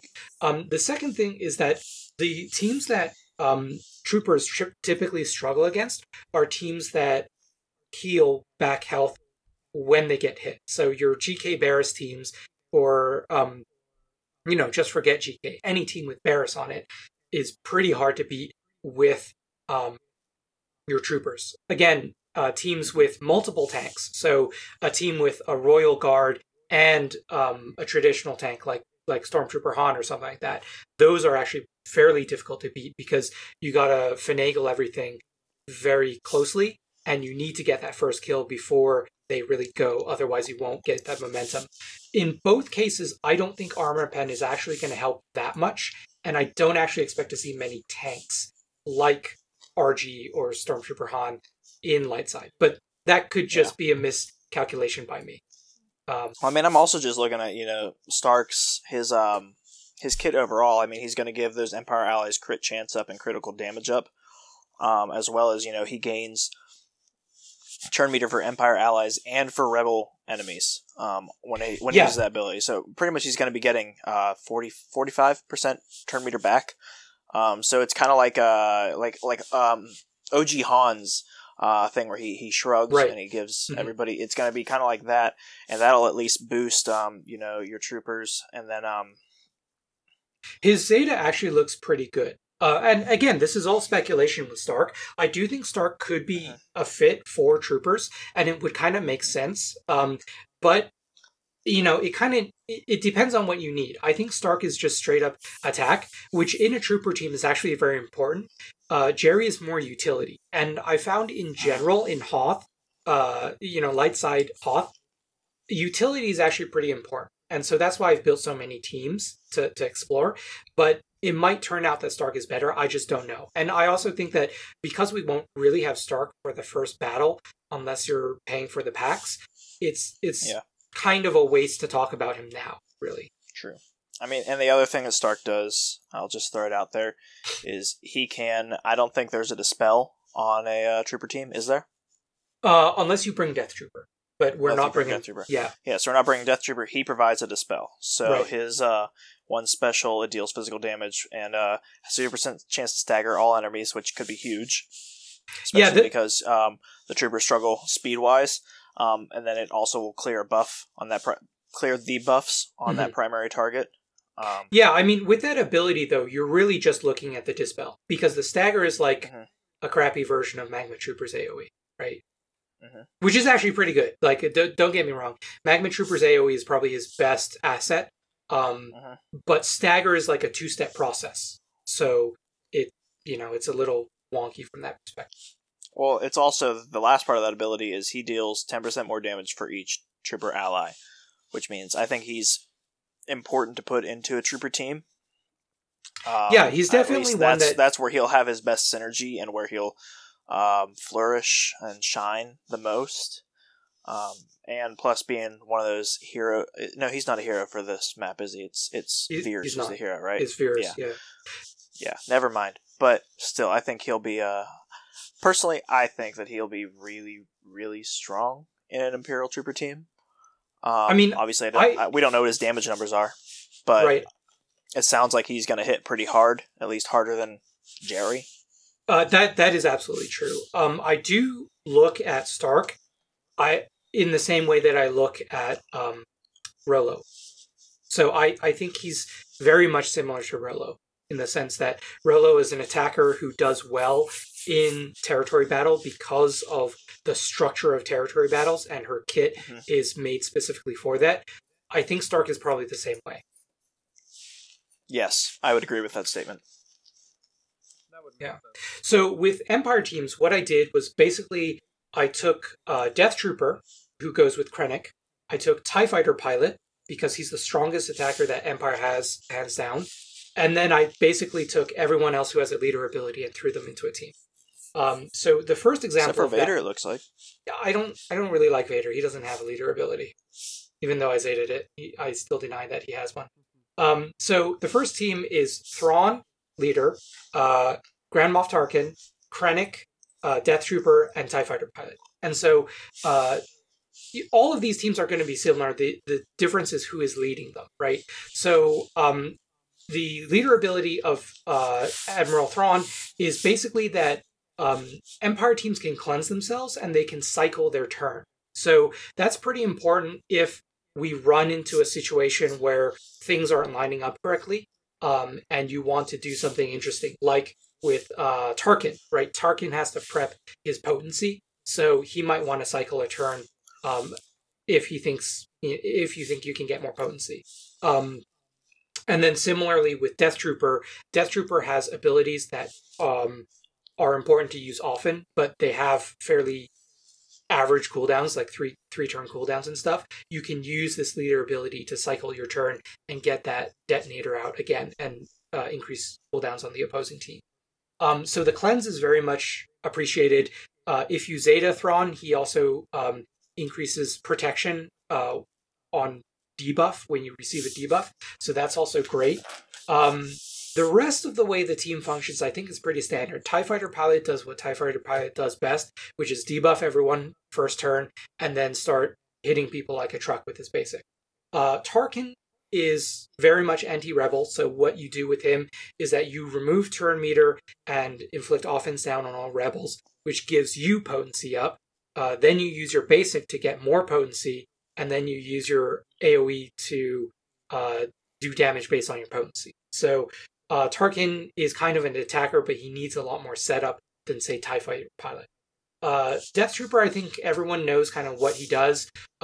He throws his grenade, he does AoE Dispel and cooldown increase, and his basic attack also will hit twice on rebels, so he will daze them the first time and then stun them the second time. And then, of course, he has Death Mark, which is essentially like an instant kill if someone has already died. Krennic, I think Krennic is probably someone that not a lot of people have used as much because he has a very high gear requirement. He's just very gear hungry, and he's also fairly difficult to farm. But his basic attack, it should be noted because it does special damage. And going back to this conversation... Doesn't Thrawn's as well? That is correct. Going back to this conversation of defense, you have two types of armor. You have armor, and then you have special armor. And so special damage is mitigated by the defendant's special defense. And similarly, physical attacks are mitigated by the defendant's physical defense or armor. So basically, most characters in the game have lower special defense than regular defense. So when you look at characters like Thrawn and Krennic, they're going to be doing a lot closer to their actual damage potential, regardless of what the armor on the target is. So don't count Krennic out just because he's a support. He's going to hit pretty hard. And he also does tenacity down or something, but I don't think that's very important for this team. Wasn't Krennic's basic at one point one of the hardest hitting basics in the game? It was, and then Thrawn came around. Yeah, so I mean, he as does you a lot of mentioned, damage, so, yeah. Krennic's first special is the Death Trooper Assault, which basically deals damage to all targets and has a chance to stagger them. And if you Omega it, he has a chance to bring Death Trooper back. So this is pretty important. I think Death Trooper might die on this team because you have no tank, but who knows, right? We'll try it and see. Krennic's he is second... pretty tanky, though. He's pretty tanky, but he protects Krennic, right, by giving him crit immunity. So he won't have that same protection, and he might die. He doesn't have foresight like TIE Fighter Pilot. Isn't the crit immunity only if you Zeta him, though? That is true, yes. Okay, yeah. So the second special that Krennic has is Experimental Weaponry, which this is the one that deals a different debuff depending on the role of the target. And so it says here, attackers get stunned, healers and support get ability block, and tanks get buff immunity. The Omega adds an additional turn, so the debuff will last for 2 turns instead of 1. And he also does speed down on rebels, so that's going to take into effect. So overall, I think Krennic, like these other Imperial tunes that have very specific kits against rebels, Krennic is very much there. So he's going to be a damage dealer, and he's also going to be your utility. So overall, I think this team is going to function pretty well. The one I think that is going to have the most difficult time actually doing damage is probably Tarkin. Tarkin's probably going to be your support just because it takes him like 3 turns in order to do his stuff. And in 3 turns, TIE Fighter Pilot has hit someone like 5 times or something, right? So he will have difficulty getting set up. So the second team... Well, one thing to think about with Tarkin real quick is his basically increases his offense. Correct. Yes. Is stacking. And yes. When you're talking about going over 4 waves, I mean, it's kind of an extended battle, so he could actually be pretty useful in these, because by the time he gets to that end, he could have quite a bit of offense kind of stacked up. But didn't we talk about... You save that AoE. Didn't we talk about how they took that out? Or they were taking that out? Of stacking buffs? What do you mean? I thought they were CG had said something about taking out these stacking buffs, like how Jin gets potency every time she crits, or Ezra gets offense stacking for the first 3 turns and it carries over between rounds. I don't remember them saying that. Okay, I mean, maybe this is a case of me not playing the game or anything and not know. Because, I mean, the whole Thrawn event was designed around the idea that that's the way it works with Ezra, that the offense stacks between waves. Right. And they just released So, I don't think that would be... the veterans. They have stacking, or at least Chewie does. True, yeah. Yeah, I mean, Tarkin functions exactly the same way, so if I'm just, high on something and imagining things, then disregard what I just said. And yeah, that's true. As Tarkin's potency increases, which it does every time he does his basic damage will increase, or his AoE damage will increase. So he's going to start AoEing for a lot of damage. Now, the problem with this team, as I've built it, is that there is no tank, so if they have counter, he's going to get eaten alive, but that's where Thrawn should come in and heal him up. So the second permutation of this team is with Tarkin as the leader. So with Tarkin as the leader, he will give speed, and he will also give defense down on rebels. Let's see, it says inflict defense down for 2 turns on enemies that fall below 100% health during Empire allies' turns. So if you get through their protection and you deal damage to their health, they'll get defense down. If you Zeta this, they'll get expose. So the expose is kind of nice, but again, that's not really a poverty build kind of thing, because I don't really think you should put a Zeta on Tarkin unless you use him in ships. You do have enough AoEs to take advantage of those exposes, though, for sure, because you have TIE Fighter Pilot, Grand Moff Tarkin, Krennic, and Death Trooper all have AoEs. So if you want to abuse that, I'm pretty sure that there are chances to abuse that in territory battles, but I wouldn't necessarily say Zeta now, because I don't foresee that as being required. So the third permutation of this team is with Krennic as the leader. And honestly, I think that this is probably going to be your best permutation. But again, if Krennic isn't... if your Krennic isn't doing that great in terms of gear level, then you might want to opt for the Grand Admiral Thrawn one. But Krennic's leader ability basically increases critical chance, increases potency, debuffed enemies who are critically hit suffer ability block, and I believe that his Zeta heals. Yeah, so recovers protection. His Zeta gives 10% protection whenever an Empire or an ally crits. And in this particular case, you're going to have a high crit chance because Krennic gives you 25% crit chance. So if you look at the rest of the team, you have TIE Fighter Pilot, who naturally has a pretty high crit chance. You have Death Trooper, who is commonly modded to have a high crit chance. And then you have Thrawn, who, if you really want to heal him, the best way to do it is Fracture, because you're going to hit 4 times, one of them's going to be a crit. And Tarkin, again, you can mod him for crit chance if that's what you want. Normally he's modded for potency for damage purposes.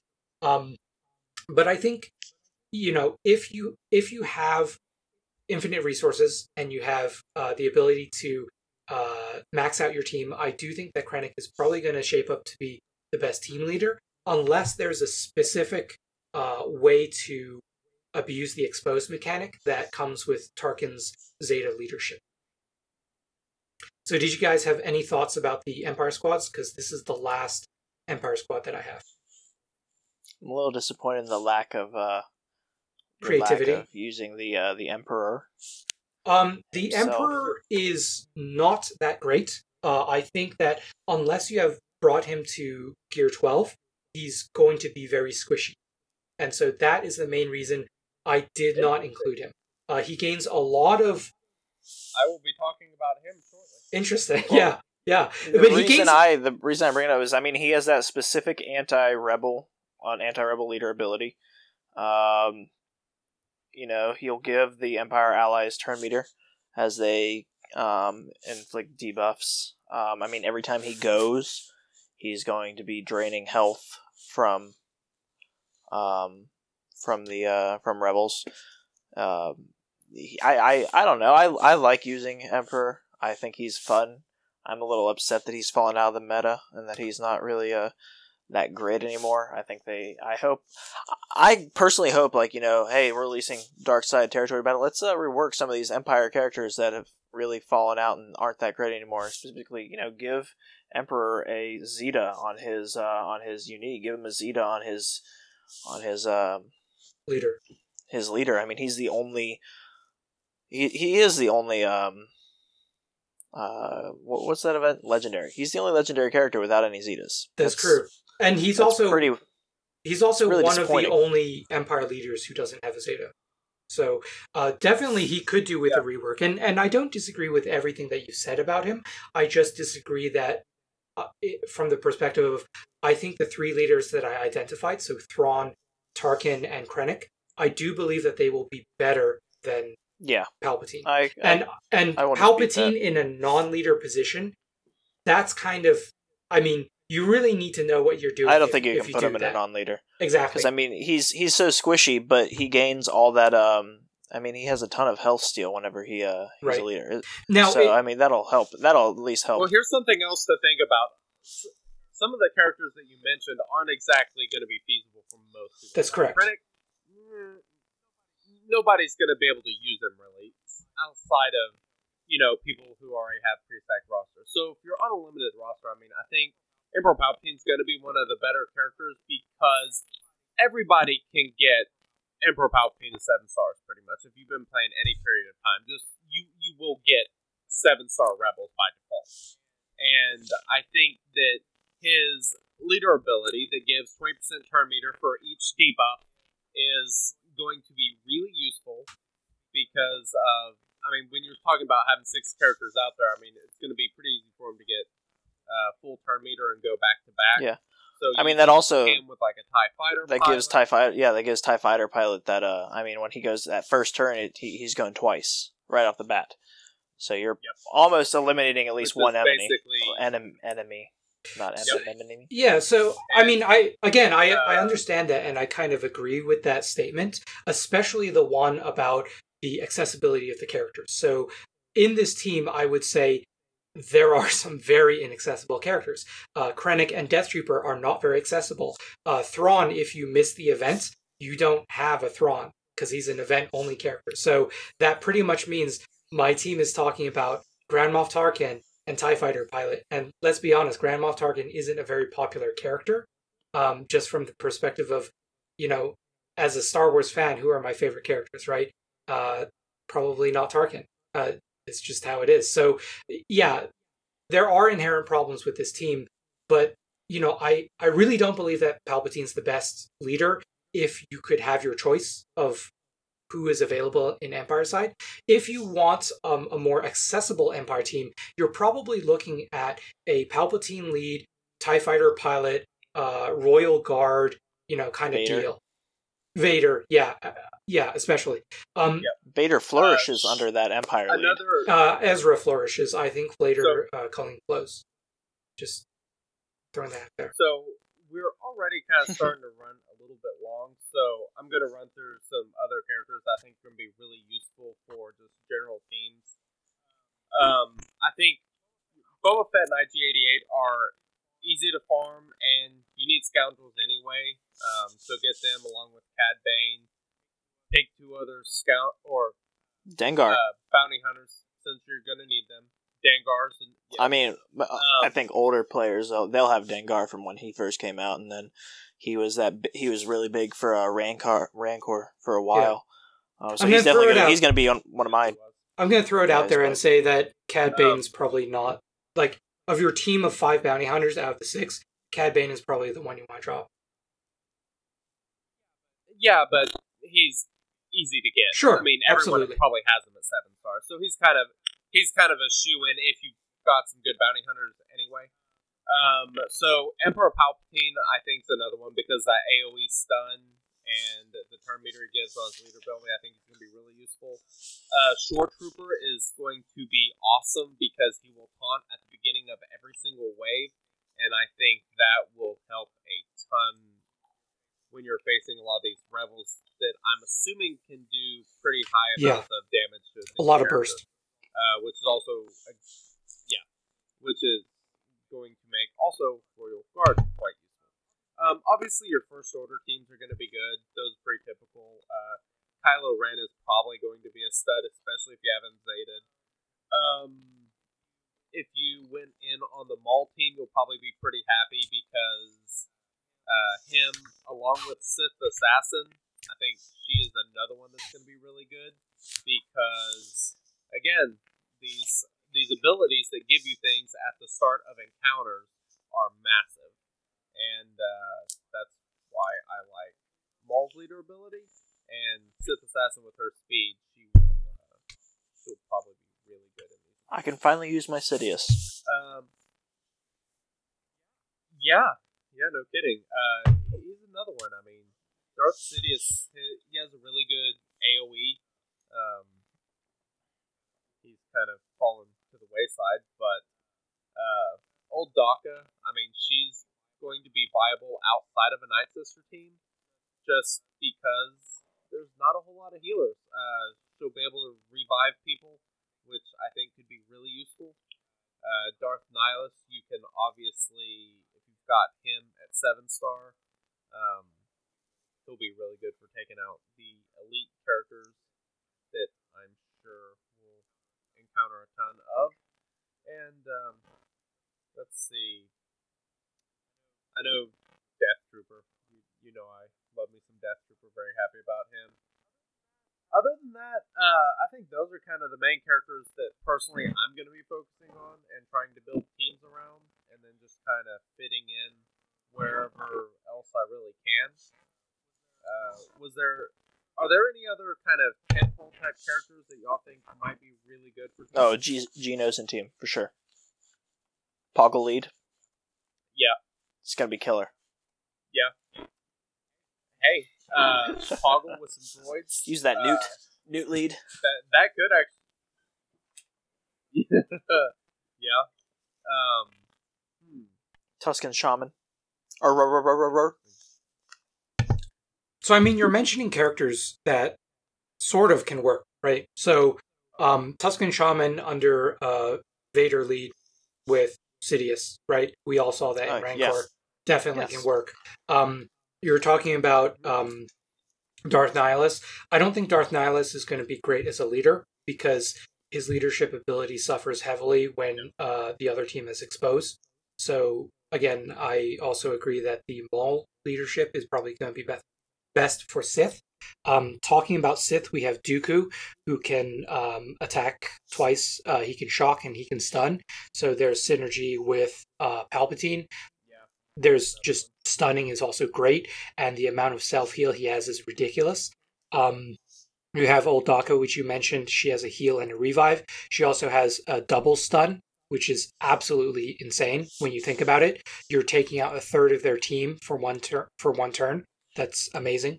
So, I mean, I was just talking about synergy teams, but there are plenty of dark side characters who are very good, and I think that you synergize with each other just based on their abilities, not based off of their tags. Yeah, you could have a team that has maybe 2 characters or 3 characters that synergize with each other, and that's about it, but they could be extremely effective. So I definitely think that people should play around and experiment. The stuff that I went through was just based on Troopers, Empire, and Bounty Hunters, which is what they announced. But yeah, you have First Order, you have Night Sisters, you have Separatists that you could play around with because Geonosian Soldier is still pretty legit. Sun Fac is still pretty legit because he has a Dispel and he counters. So yeah, I mean, just be creative and build some cool teams. I'm gonna call it right now. He's gonna be the Lobot of this territory battle. Mm-hmm. I'm willing to put money down that he is going to be like Lobot and be required in like 30 platoons. What does yours look like? Because I can show you mine. My Yeah. He's I hate you. How do you have him 7-star? Come on, who does that? He's the What? Mine's 5-star. You just said that he was going to be the key to this territory battle. That's why I 7-starred him. True. I have all the shards for him, but he's only a 4-star. You have all the shards to max him. Wow. Yeah. I have him at 5-star. So I've been buying everything from guild shipments, which I greatly regret now. Let's talk about that real quick before I want to talk about what we're doing in Arena. But also, that new guild store is incredible. dude, it's awesome. I have like 60,000 guild currency. So I just went to town whenever it came out. I bought like all these holo projectors. I bought all these Carbantes. I mean, they had everything, and it's all really Mark cheap. 6, It's all so cheap. the Mark 6 thermal detonators that used to be 800 for 2 is now like 960 for 10 of them. The prices on those dropped exponentially. There are more characters in there. You can get any sort of gear. Like, yeah, that is. They are really working on making a lot of gear a lot more accessible, which I am so glad to see. Oh yeah. There are still going to be those bottlenecks, but making a lot of this other stuff more accessible is a huge help. All right. Zach, what's your arena team? What is my arena team currently? Commander Luke Skywalker with Han, like Zeta Han, General Kenobi, Thrawn, and R2. It's that super cookie cutter one, and I drop from like I drop so far every night. I don't know what to do, man. I'm at the point where I kind of don't care. I just get my way back up into the top 20 every day, and then I drop back down to like 49 overnight. Yeah, it's annoying. It's very annoying. I don't know what else to do, so I just kind of I just kind of go with the flow. I did start caring about ships a little more. I was hovering around like 150 to 200 range. I fought up to like rank 30, and then overnight I dropped back down to like 90. Which I don't understand. Like, my ship team, it isn't bad. It's not great, but it isn't bad. I beat every team pretty easily, and I don't know. I dropped like a rock before I got TIE Reaper. I have TIE Reaper. I have him at 4-star. Wow. Don't do it. He's terrible. TIE Reaper's terrible? No, he's awesome. No, I don't believe it. TIE Reaper's terrible. Why? Best ship in the game. Okay, so let's have a look at this, right? Again, apologies for the people who are listening and can't actually see anything. I'm pulling up my TIE Reaper, who is frustratingly at 64 out of 65 shards. So, yeah, laugh. Yeah, of course you'd laugh. Okay, TIE Reaper's potency, 29%, right? It's not like my DT and my Short Trooper are poorly geared either, but it is what it is. They aren't gear 12. I know, right? I'm slacking. So that was like 29%, right? Chimera, who is my leader, his tenacity is 57. Okay. Let's take Executrix, which is also another popular one. Tenacity of 57, right? So generally speaking, if the formula were given for potency and tenacity is approximately... Wait, it can be resisted? Absolutely. I resist it like half the time. I didn't know that it could be resisted. I thought it was... No, It's absolutely terrible. Like, I think, basically, when I fight against Reaper, what happens is I don't attack Reaper, and I just let him sit there like a floater in the toilet bowl, because he doesn't do anything. He just sits there. I mean, he doesn't do any damage. It's not like I can kill him quickly, because he has a lot of health. So I'll just leave him there. I'll kill all the TIEs around him, and then I'll just leave him for last. And I'll still get my Grand Admiral Thrawn ultimate before they do, because I'm abusing the AI, and I'm putting my Maul taunt on my TIE fighter pilot. So TIE Reaper just doesn't work on defense. Like, it's terrible. And he might work on offense. He might be great on offense. I don't know. But defense, no. Just pass. Not worth it. I strongly disagree. I mean, I used to drop into like the 80s before I got TIE Reaper, and I really don't drop outside the top 30 now. on occasion I'll drop to 35. But I mean, ever since I put TIE Reaper in, my ship's arena has been. I don't care so much about that anymore. I know is I'm looking at Giggles' thing here, and I see that he only has a 5-star Poe, and my Poe is 7 stars, which means I'm winning in some is sense. Absolutely wonderful. I 100%. I think that I slept on Poe's ship, and I should not have. He is great. He is. I have him on my team. I think he's my second. I have him on my team too, and he's only 5 stars. So I don't use him anymore. I think his AI is kind of terrible, so I just don't use him. He's great for taking out TIE Fighter pilot. He's also great for taking out Vader. I agree there. Very well. He pretty much he comes in and it's like a free, like, all right, who do you want to get rid of? Right. Which I really like. So. All right, Giggles, what's your arena team? Ugnaught, Mob Enforcer. No, it's not. Cup. No. Not surprising. My arena team is it goes back and forth, but currently I believe it is CLS, GK, Thrawn, Nihilus, and R2. But I sub in Barriss and Raidhan depending on what I'm doing. I have found that don't be one of those guys. The typical. No Barriss. I don't do Barriss a lot anymore because people on my shard just absolutely destroy Barriss teams now. But I have found that Hermit Yoda is pretty annoying, especially when you have a team of General Kenobi lead, Barriss, Thrawn, CLS, and Hermit Yoda. There's just so much healing on that team that I need a Darth Nihilus to complete it in any reasonable amount of time.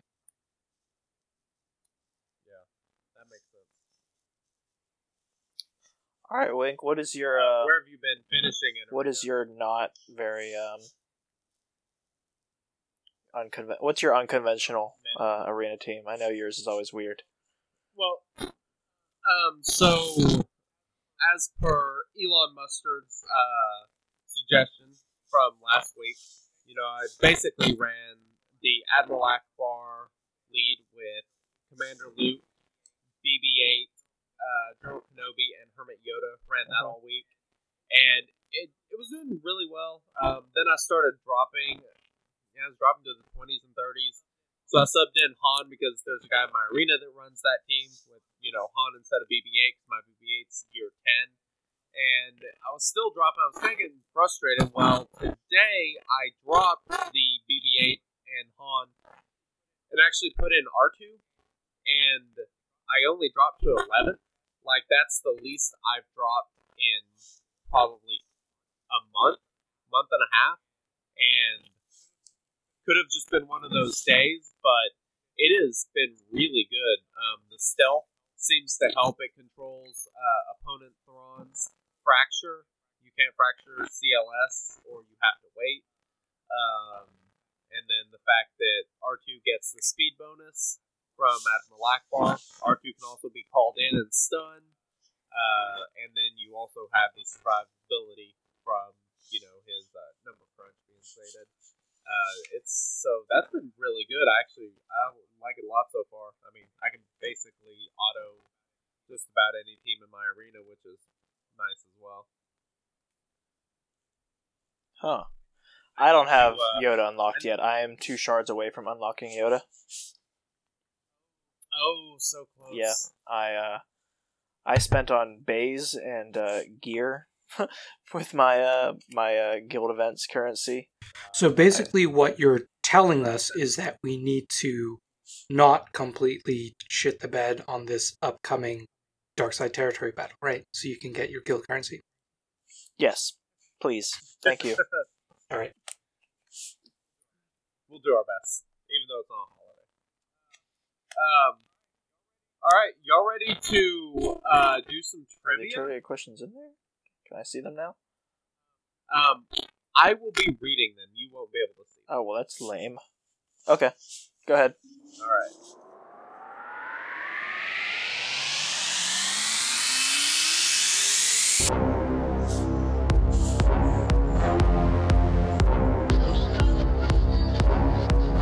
It's time for Star Wars Galaxy of Heroes Trivia!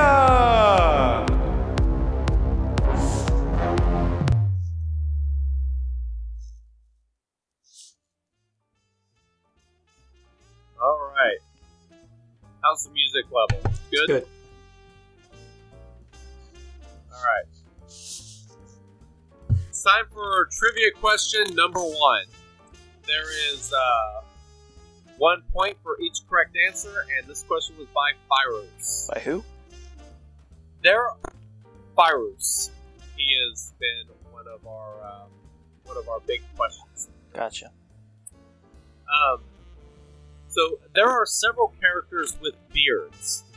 Name the 2 who only have a mustache and no beard. Lando. Oh, man. I know Lando's one of them. Yeah.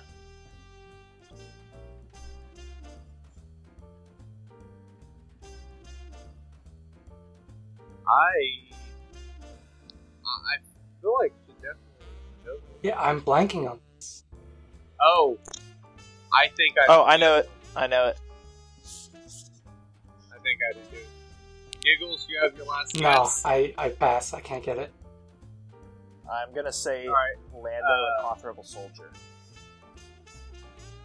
I'm gonna say Lando and Biggs Oh.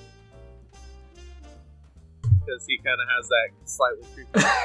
All right, let's go check the answers, and the answer is Lando and Biggs. Oh. It says Hoth Rebel Scout might only have a mustache, but his mask covers the majority of his face, so it's uncertain.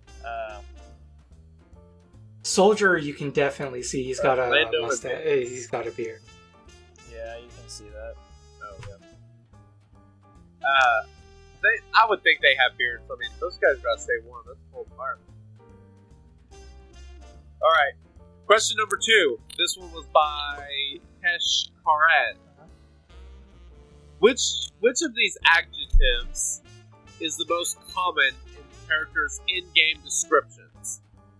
Example. If you'd be confused what in-game description is, for example, Thrawn is calculating Empire leader who can halt enemies in their tracks. You know, that's kind of the description for him. Where you see their descriptions? There are 4 options. So Do where what? would you even see their descriptions?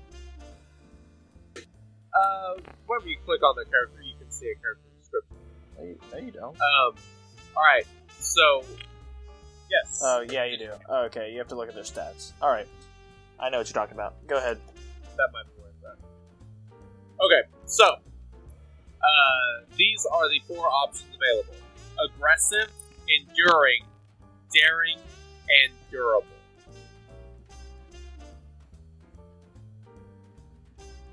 Alright, I know my answer. I've got mine as well. Gig? I'm gonna say aggressive. I'm 2. I am going with aggressive. I'm also going for aggressive. Alright, you know what, just to be different, I'll go for durable. Alright. And the answer is... You should not have changed your answer. It is aggressive. Oh well.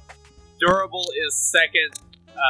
Aggressive 6 characters. Durable 5 characters. Enduring 1 and daring 2. Well, I said aggressive first, I was just changing it to mix it up. So. We'll give it. Question number 3, again by Tesh Karan. Who is the character with the shortest name in the game?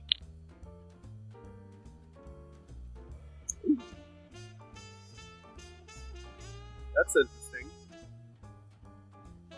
I think I know my answer. I know my answer.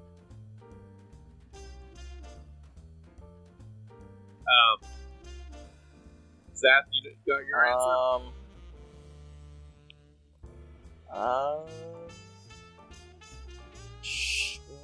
Yeah, sure. Alright, what is it? I was gonna go with Baze. I'm going with BB-8. Oh, I am going with BB. but there's a as dash. Well. And I think So that's a character. So that means it's still 4 characters. that's true. And guess what? We're all wrong. Who is it? How? Oh, my favorite character. Just kidding. Ah, The worst character in the game. I so disagree with that. It's a terrible video.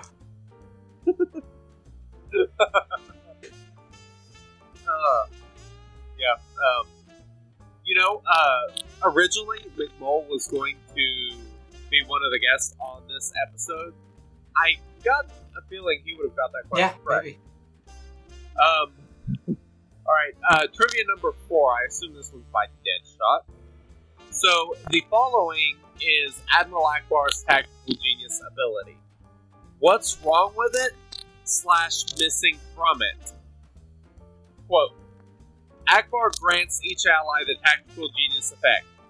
The first ally to use a special ability when they have this effect gains 100% turn meter. Tactical genius ends whenever an ally triggers its effect.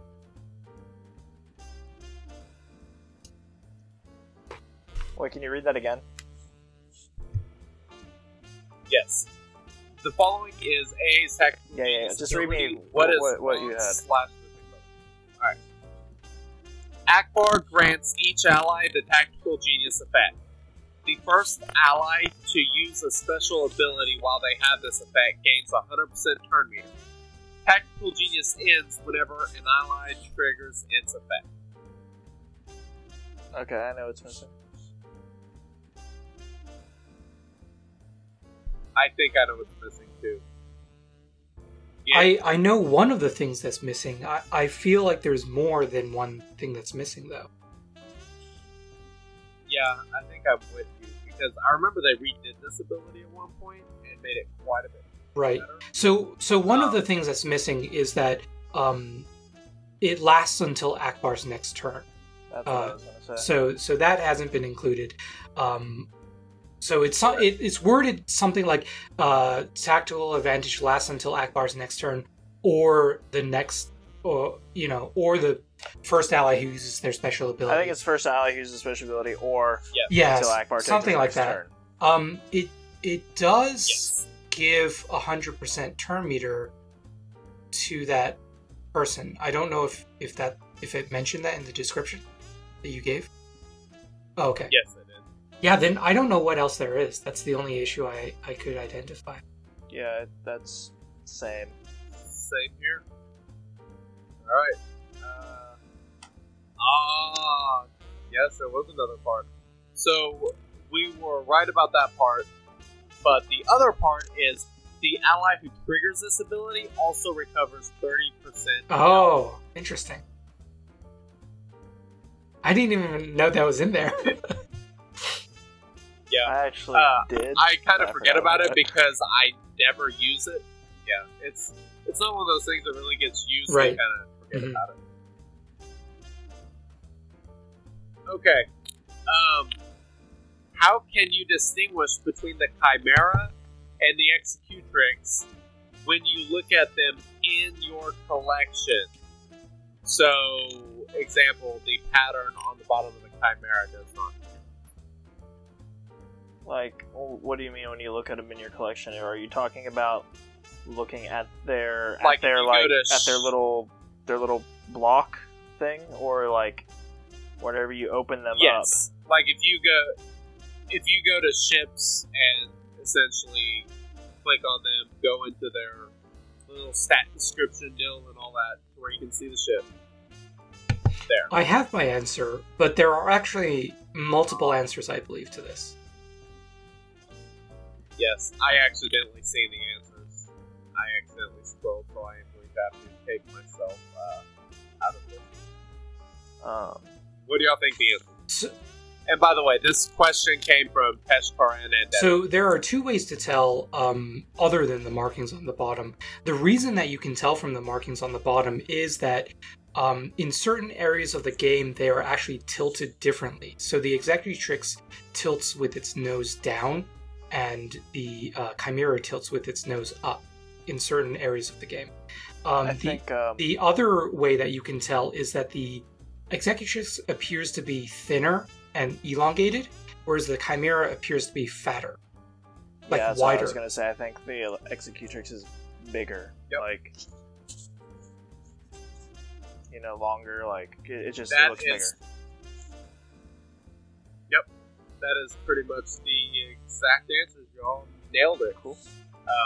They actually wrote the Chimera is flatter, shorter, and wider, and the Executrix being taller, longer, and narrower. Cool. So, what was it like actually getting to participate in trivia? I've enjoyed this.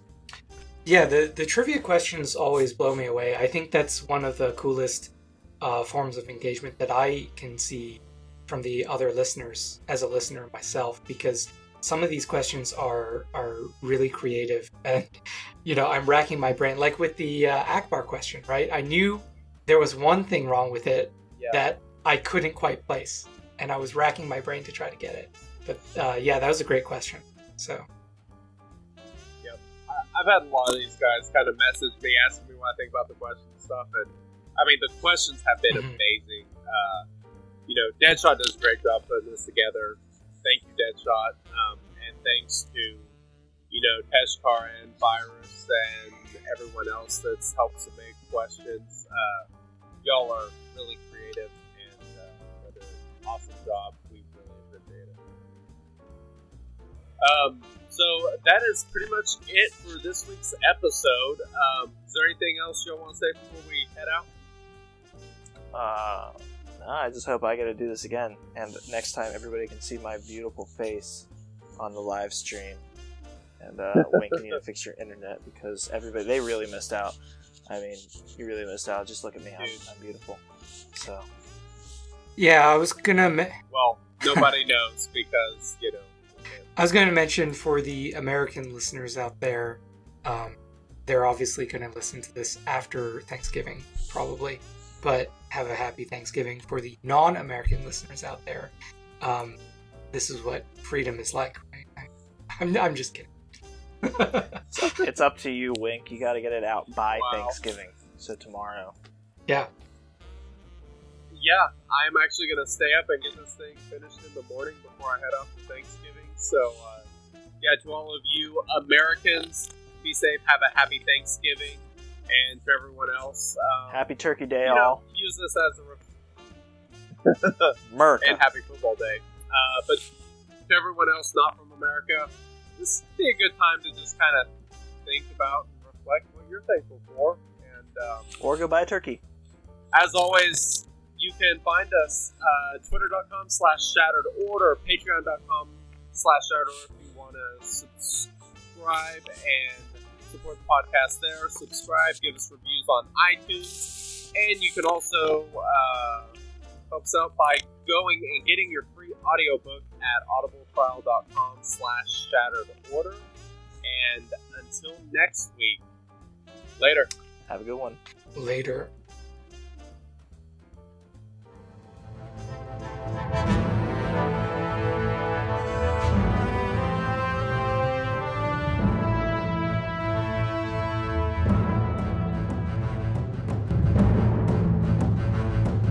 Thank you for listening to the Shattered Order podcast. Happy gaming, and may the Force be with you.